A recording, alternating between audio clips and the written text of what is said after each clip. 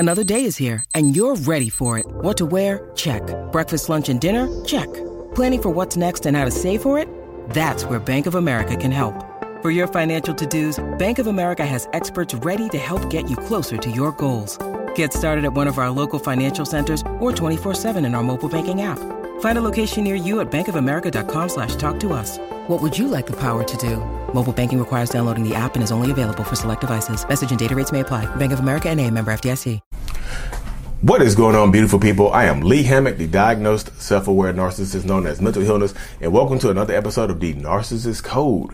If this is your first time seeing my face or hearing my voice, I use my platform on social media to raise awareness for NPD, narcissistic personality disorder, get more people into therapy like myself 5 years strong, and also validate the victims, survivors, and thrivers of said disorder. There's some thrivers out there, y'all.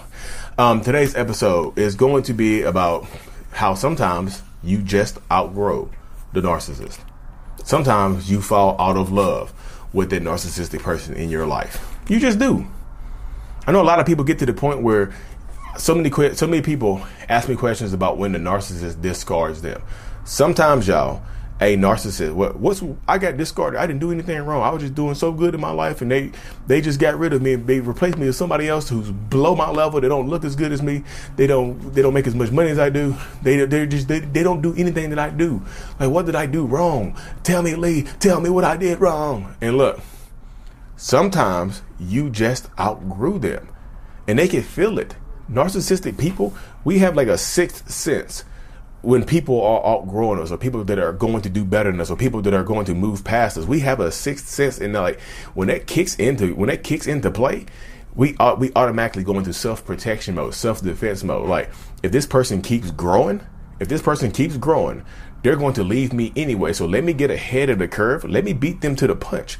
You're not going to discard me. You're not going to break my heart. You're not going to reject me. Let me be the one to reject you. Let me be the one to break up with you. Let me be the one to get rid of you. Because that's how they feel. A lot of times that's how they feel. They want to get rid of you first before you get rid of them, because they can sense it. Like when you started getting promotions at your job or at your work or something like that, and you're around other people that are doing better, you're around a whole different crowd, and they feel like they're not part of that crowd. They feel like they don't belong in that circle, or being inside that circle with your coworkers or your friend group or whatever. Your growth group, whatever kind of healing you're doing, whatever kind of growth you're doing, financial, mental, physical, whatever, emotional, whatever kind of growth or healing you're doing, that narcissistic person, that toxic person, doesn't feel like they belong in that community or that group or that circle. Your success and your growth makes them feel uncomfortable. So they just feel like, you're going to abandon me anyway. Here's what some of the narcissistic person's abandonment issues kick in. You're going to abandon me anyway. I see you around your friend group. Like, I can't come around there because your friend groups making me, they'll lie about it and say that your new friend groups or your coworkers or whatever don't like them. But in all actuality, a lot of times it's the narcissistic person feeling uncomfortable. Like, feeling like there's going to be some immediate rejection. They're going to face some immediate rejection or some immediate shame in this new group of people. Like, I don't belong here. Like, if I get, like, this is not me being disrespectful. If I work in fast food, right, and my wife just happens to be going to college to be a lawyer. She just made a lawyer. Now she's working with Johnny Depp's lawyers or something like that. She's on TV. She's a high profile lawyer. They are on TV. Like, she just saved Johnny Depp. She just did this. She just defended Amber Heard. She just not, whatever the situation is. My wife is getting a lot of fame, and I work in fast food. Like, I feel uncut now. She's famous. Now I feel like, oh my goodness, she's going to leave me. She got all this fame, all this popularity. Why would she want little old me? Now the self-deprecating language sneaks into my head. The negative self-talk starts to eat away at me. Now I'm thinking about all the negative aspects of me, my own personality, my own being. And now I'm just thinking, I'm beating myself up. My wife has given me no indication that she's going to leave me. She said nothing about it. She's happy that we're growing together. I'm doing this for us. Like, we're going to be so powerful. I'm doing this for us. And yes, y'all, women can be narcissists too. I'm just giving an example, using myself. But in my head, I was like, she's lying to me, because I know if I got a great promotion or a great job like that, or I was around a different group of people, I may be looking to sneak to leave her, because I feel like This group of people fits me better. I might can find a woman that's used to this lifestyle right here that I don't have to ingratiate into my life or integrate into my life. I don't have to talk to other people about her. They already know her. Maybe I can do that. Look, Bumble knows you're exhausted by dating. All the must not take yourself too seriously and 6'1" since that matters. And what do I even say other than hey? Well, that's why they're introducing an all-new Bumble. With exciting features to make compatibility easier, starting the chat better, and dating safer. They've changed, so you don't have to. Download the new Bumble now. That's how my mind works. I'm assuming your mind works the same way, right? So I'm assuming that because I would leave you or consider leaving you if I got to the point where you are, that you're going to do the same thing to me.